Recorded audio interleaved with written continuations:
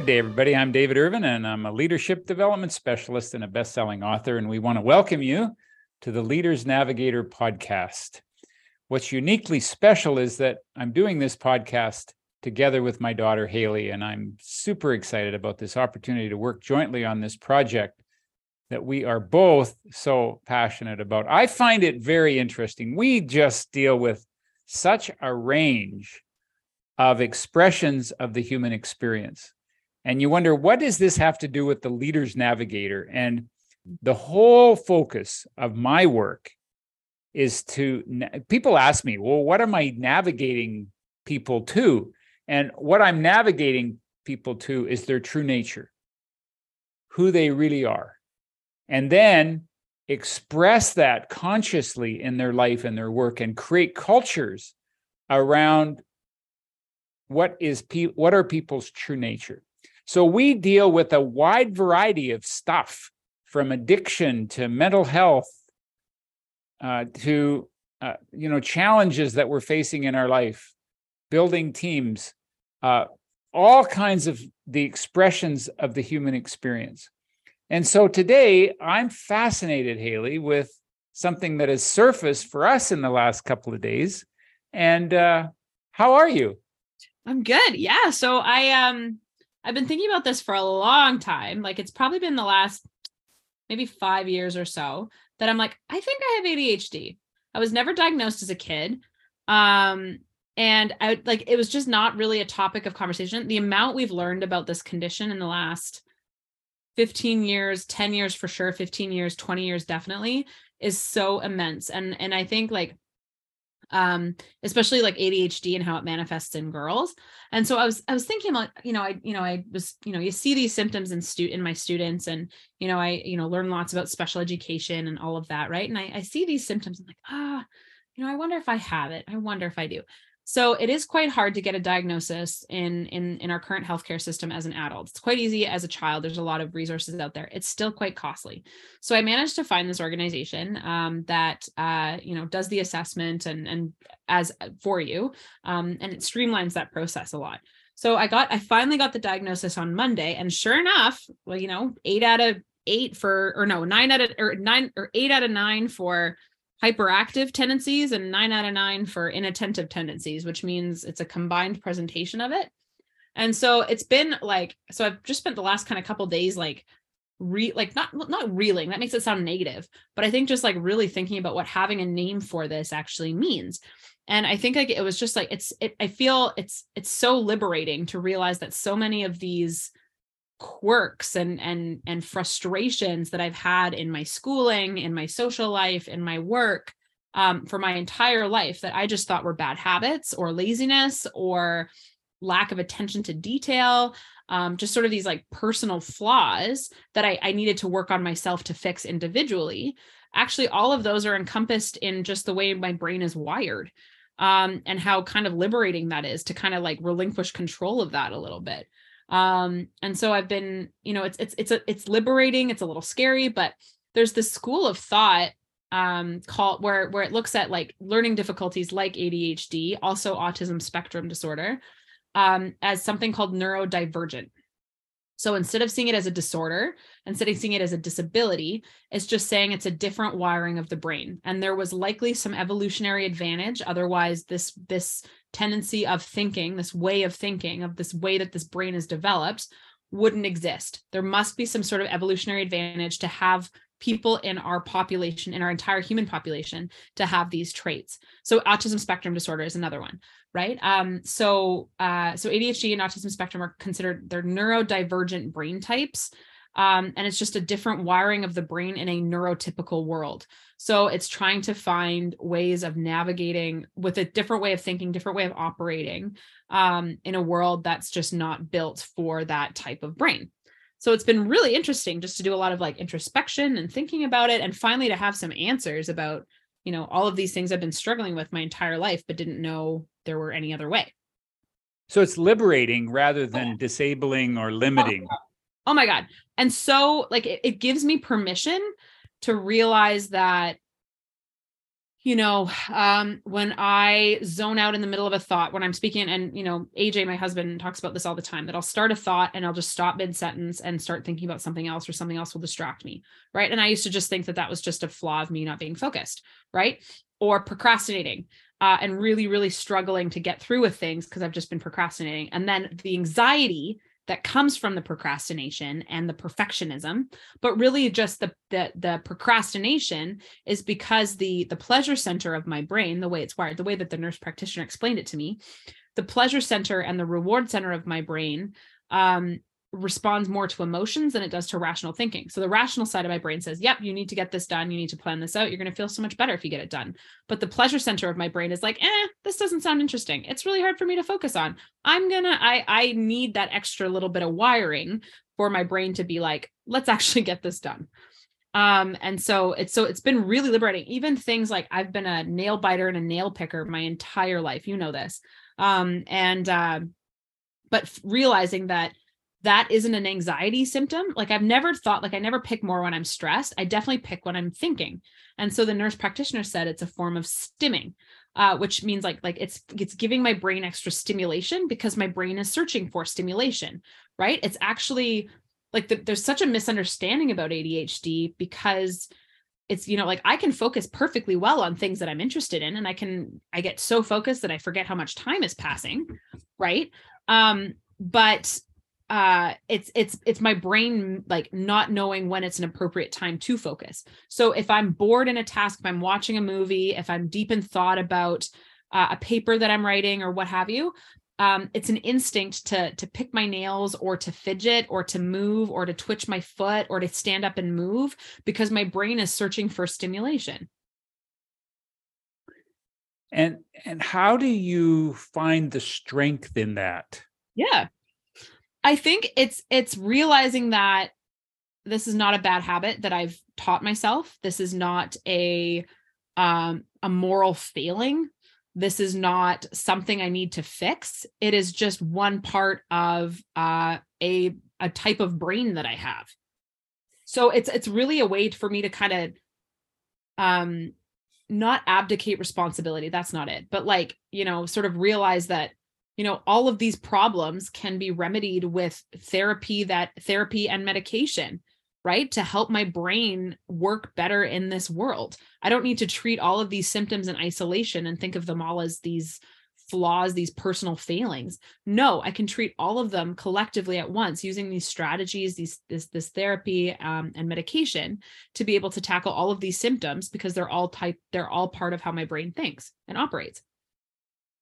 And so it's not a label that limits you. Oh, but you can begin to see the possibilities in this and that you're not a bad person. Yes. And that there's not something flawed about you. It's a brain wiring. Yeah, exactly. Right. And so I'm trying to think of the best way it would be like saying, the way I see it, it's like you have a pain in your foot for your entire life, for example, like a generic pain in your foot. Right. And you don't know what life is like without that pain in your foot. So you find ways of overcompensating for that pain in your foot. So your muscles on the opposite side get stronger, you limp, you maybe find different activities that you have to do that don't cause you pain, but the pain never goes away. But then all of a sudden you go to the doctor and the doctor's like, oh, it's because you have this growth on your foot. We're going to remove it. And that's going to undo all of these problems that you have, all of this pain. And then all of a sudden you have a name for what it is. Right. And you have some strategies to go about your life now, even though you've learned to work with it. Now that you finally realize that it's not your fault that is there, it's, there are treatment and ways of dealing with it so that you can go on and live your life because you didn't even know that your life was like that. But it's just you didn't even realize that your brain thinks differently than other people's. But now it's like, oh, it does. That's cool. Okay, cool. Now I can, find some ways of working with it in targeted strategies, as opposed to just sort of being down on myself because I procrastinate and miss details and, rush through things and can't sit still. I love that. There's something, as you compassionately accept it, it naturally transforms in some way that you begin to work with it, as opposed to working on it and trying to fix something here that's wrong with you. Because I didn't even know what it was that I was trying to fix, because I was targeting all of these broad symptoms instead of the overarching issue. Right. And so like, yeah, so it's so, and I also like, I realized that like what the nurse practitioner was saying, that even my anxiety is triggered by these shortcomings that happen because of ADHD. So if I can treat the ADHD, a lot of my anxiety is going to go away, because the anxiety comes as I beat myself up for not being able to measure up because of all of these things that I can't help because of the way my brain is wired. So a lot of that self-compassion, it's a lot about like that healing, that element of it, and realizing that like, no, I literally can't help it. My body literally needs to move because it's looking for stimulation. That's just the way my brain is wired, right? And so I don't need to beat myself up for needing to move or fidget or pick my skin. No, I could just find ways of stimulating myself with medication, with caffeine, with fidget toys, with, like hand cream. Like there's a lot of other ways of giving my brain stimulation so that I don't feel like I need to stand up and move and twitch in unhealthy ways. And you find productive, effective ways of working with the same energy. I imagine we've all got something going on, but we're all comparing ourselves to some kind of mythology of a norm of somebody that doesn't have any of these symptoms. And is this not just an expression of the human experience? Well, and that's why this school of thought about neurodiversity is so fascinating. So it's the school of thought that a lot of these, like, especially when we talk about neurodiversity, we're talking about different ways the brain processes information. So autism spectrum disorder, ADHD, dyslexia, a lot of these things that we used to sort of pathologize as learning disabilities. What this school of thought says, hey, these are just like we have diversity in every other realm of the human experience in terms of differences and who different people are in terms of skin color and in terms of abilities and in terms of gender and in terms of, all of this diversity that exists in the human condition, right, in the human experience. The type of thinking and the way your brain works is just another type of that neurodiversity. It's just another type of that diversity. Right. And so it's saying, yes, we live in a world that's built for people who are one type of brain, right? The neurotypicals, but there are a lot of people who don't fit within that. Right. And so it's finding ways of changing our world so that it's more inclusive, just like it is with any other form of diversity. How has it, I mean, it's very early in your understanding of this. How has it changed your relationship to the world knowing this? It definitely has given me a lot more compassion for my students with ADHD. And I think it's made me a lot more, I think, aware of these limitations and restrictions that our modern society has on people that aren't very open, like just like even the nature of sitting in a desk at school for 8 hours a day. Right? Like that is a very specific structure that doesn't work for a good portion of our population because of how much diversity we have in the way of thinking. Right. And so finding ways like, for me, I realize like a standing desk is incredibly important to me because that offers my brain a little bit more stimulation than just sitting, right? My body's correcting, balancing, things like that. Right. And so finding that as a strategy to suggest to other kids. Right. Same with like, little things like chewing gum, right? Or things like that, because that can offer other little like stimulation to the brain, right? So that your brain isn't constantly searching for stimulation and can instead focus on the task that it needs to. That is very cool. So I've started taking this medication for it. This is only my second day on it. And already I've noticed it just in terms of my thoughts are streamlined. It's not like a bajillion voices going on in my head. If I get interrupted mid-thought or mid-task, I've already found this and I've only been on it for 2 days. I can come back to it way easier. I don't just forget about it. I'm not constantly checking my to-do list. I have it in my head of what I need to do. I don't need to rely on like external to-do lists. I'm finding I slept the best sleep I've had in years last night. My brain was tired at the end of the day, but it wasn't foggy. It was just like, yeah, like, we had a big day. It's tired. It wasn't foggy. It wasn't groggy. So I fell asleep really easily and I slept very deeply. I didn't have like, constant noise going on in my head. I was able to just focus on the task at hand. I caught a lot more details in an email that I read. So I was able to actually just be a lot more present when I was helping a student after school with work. Normally I would be like helping the student and then realize something. And then if I didn't drop everything right then and do it, I would have forgotten about it. So I, sorry, kid, wait a second, but I was able to be a lot more present with her. And it's only been 2 days. So the nurse practitioner said that ADHD, particularly in girls, just because of the way it is diagnosed, right, is it's the most underdiagnosed, but the easiest to treat.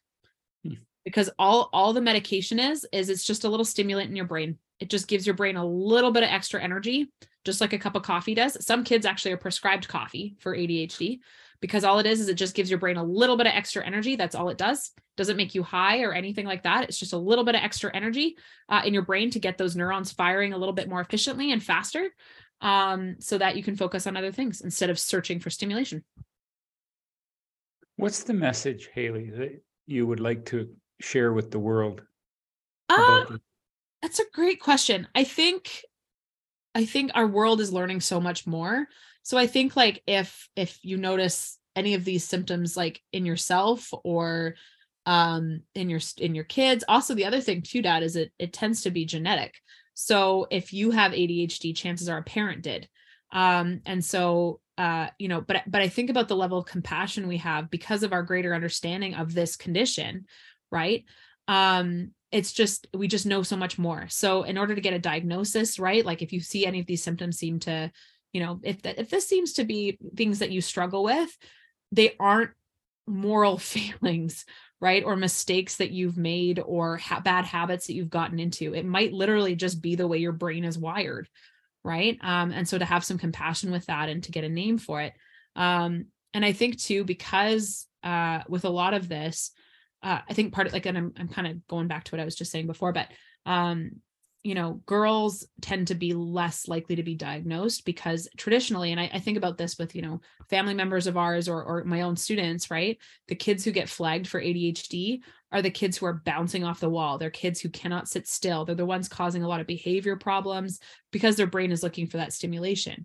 Right. And so they're the ones, because of behavior issues, it's more of a control issue to get them under control. So they get medicated, they get a diagnosis, but it's not actually necessarily what they need. But the kids who get missed for that diagnosis are the kids who are daydreaming, who are in the soccer field picking dandelions, right? Because they're looking for something that's more interesting to them. Right. And so, yeah. So anyway, just fascinating. And just how much more we understand that ADD doesn't exist anymore. It's ADHD, and there are different types of it, including combined type, right? So even just our vernacular and our diagnostic tools and everything is just changing and becoming more easy to access. And you can probably see that the patterns throughout your whole life that match this. Definitely.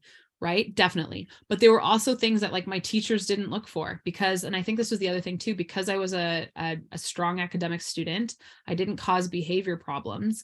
I wasn't moving around the classroom, partly because I had so much anxiety that I didn't want to move around the classroom. I didn't want to be seen as different. I didn't want to throw things. I didn't want to stand out. Right. And so because of that, it was like that diagnosis was overlooked in school. Right? Not at home, right? Because at home I could just be who I wanted to be. But the way that ADHD is, right? It's a response, like it's a neurodivergent brain type that is trying to fit into a neurotypical structure, right? And the school is a neurotypical structure. At home, I could be whoever I wanted to be, right? So I think that's also why you guys probably didn't see these signs. Also, we didn't know anything about it, right? Like our understanding of ADHD is so much more in depth and improved, right? But because it was really in school is where it should have been caught, right? But it didn't because I didn't pose any problems. Yeah, you more internalized it. Yeah. Yeah. So what is the lesson for leaders? And I mean, if you can look at your role as a teacher when you see this in the class, and then if we could expand and look at what might the learning here be for those who serve a team of people who might exhibit some of these challenges?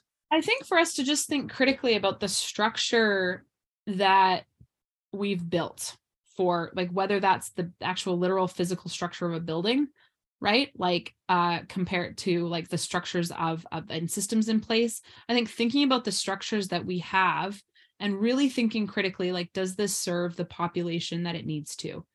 Right. And I think really thinking critically, because it's not like, it's the same way that a curb cut, for example, like, when the curb kind of goes down a little bit, right? That helps people in wheelchairs. It helps women with strollers. It helps people with mobility issues. It helps skateboarders, right? That simple little change of design and that structure helps such a variety of people. So I think if for leaders and for people in management, right, to think about like both infrastructure, but also like social structures and systems in place, and really thinking critically, like, does this serve the people that it needs to serve? Right. Like, in a practical example, you look at like, there's always a line outside of a women's washroom, always, no matter where you are, no matter what event, if it's the airport, at a sporting event, whatever, right? There's always a line outside of the women's bathroom. But another example of like us internalizing this is women are like, oh yeah, classic women's bathroom problems. No, that is a structure that is not serving the purposes of that group, right? That bathroom needs to be redesigned. It's the same with ADHD, right? That it's these people are bumbling along thinking like I'm the one at fault because I don't fit the structure. No, let's dismantle the structure. And think about if the structure is actually serving everybody. So like for something like ADHD, for example, right? Finding ways of sitting in an office, right? Alternatives, right? Not everyone's going to want to sit in an office chair, right? Some might, right? But providing those options that, some people can have standing desks. Some people might want to walk around and have meetings while you walk around. Some people are floor sitters, right? Some people like to sit on the floor, on couches, on beds, right? Like I think about where people worked from home, for instance, right? During the pandemic, people worked from all kinds of places, right? So thinking about some of those options, some of these structures that are just so ingrained in our day-to-day life, like an office chair, right? And thinking about, okay, well, is this actually the best possible structure for the people that are using it? And just to be attuned to the fact that we're all different. Yeah. And that we're all unique, and that we need to be adaptive to creating systems that support that uniqueness. Diversity isn't always what you see on the outside. It's more than that, isn't it? Absolutely. Yeah, absolutely. And that's what makes the human condition so rich, right? Like that's what it's diversity. And like I know this sounds so trite, right? But no two people are the same, right? But there's diversity in experiences, diversity in brain types, diversity in religion, like the diversity of experience in today's world and of people that we are able to interact with because of, globalization, what have you, right? Like we're able to interact with such a diverse group of people. And that is an asset. That is a huge asset, right? And so we need to find ways of making diversity more accessible, more more ingrained in our systems, things like that. So whether that's neurodiversity or any other kind of diversity as well. Inclusivity. I love that. Yeah. Well, Hayley, I know you've been thinking about this for the last few days. Is there anything I haven't asked you that you wanted to share with our audience? I think just like if you think that if there are hurdles in your life that I think, and I just say this you broadly, if there are hurdles in your life and habits that you just can't seem to kick, it goes actually really well with our addictions episode from last week, right? Like there are ways that you don't like struggling is an option. There are ways out of that, right? And so I think just like our addictions episode last week too, right? Like there are systems in place right now to be able to access help, to access support, to get answers. But to sort of think that you are a moral failure or you are inherently flawed or because you have bad habits or what have you, right? It might be deeper than that. You bet. You bet.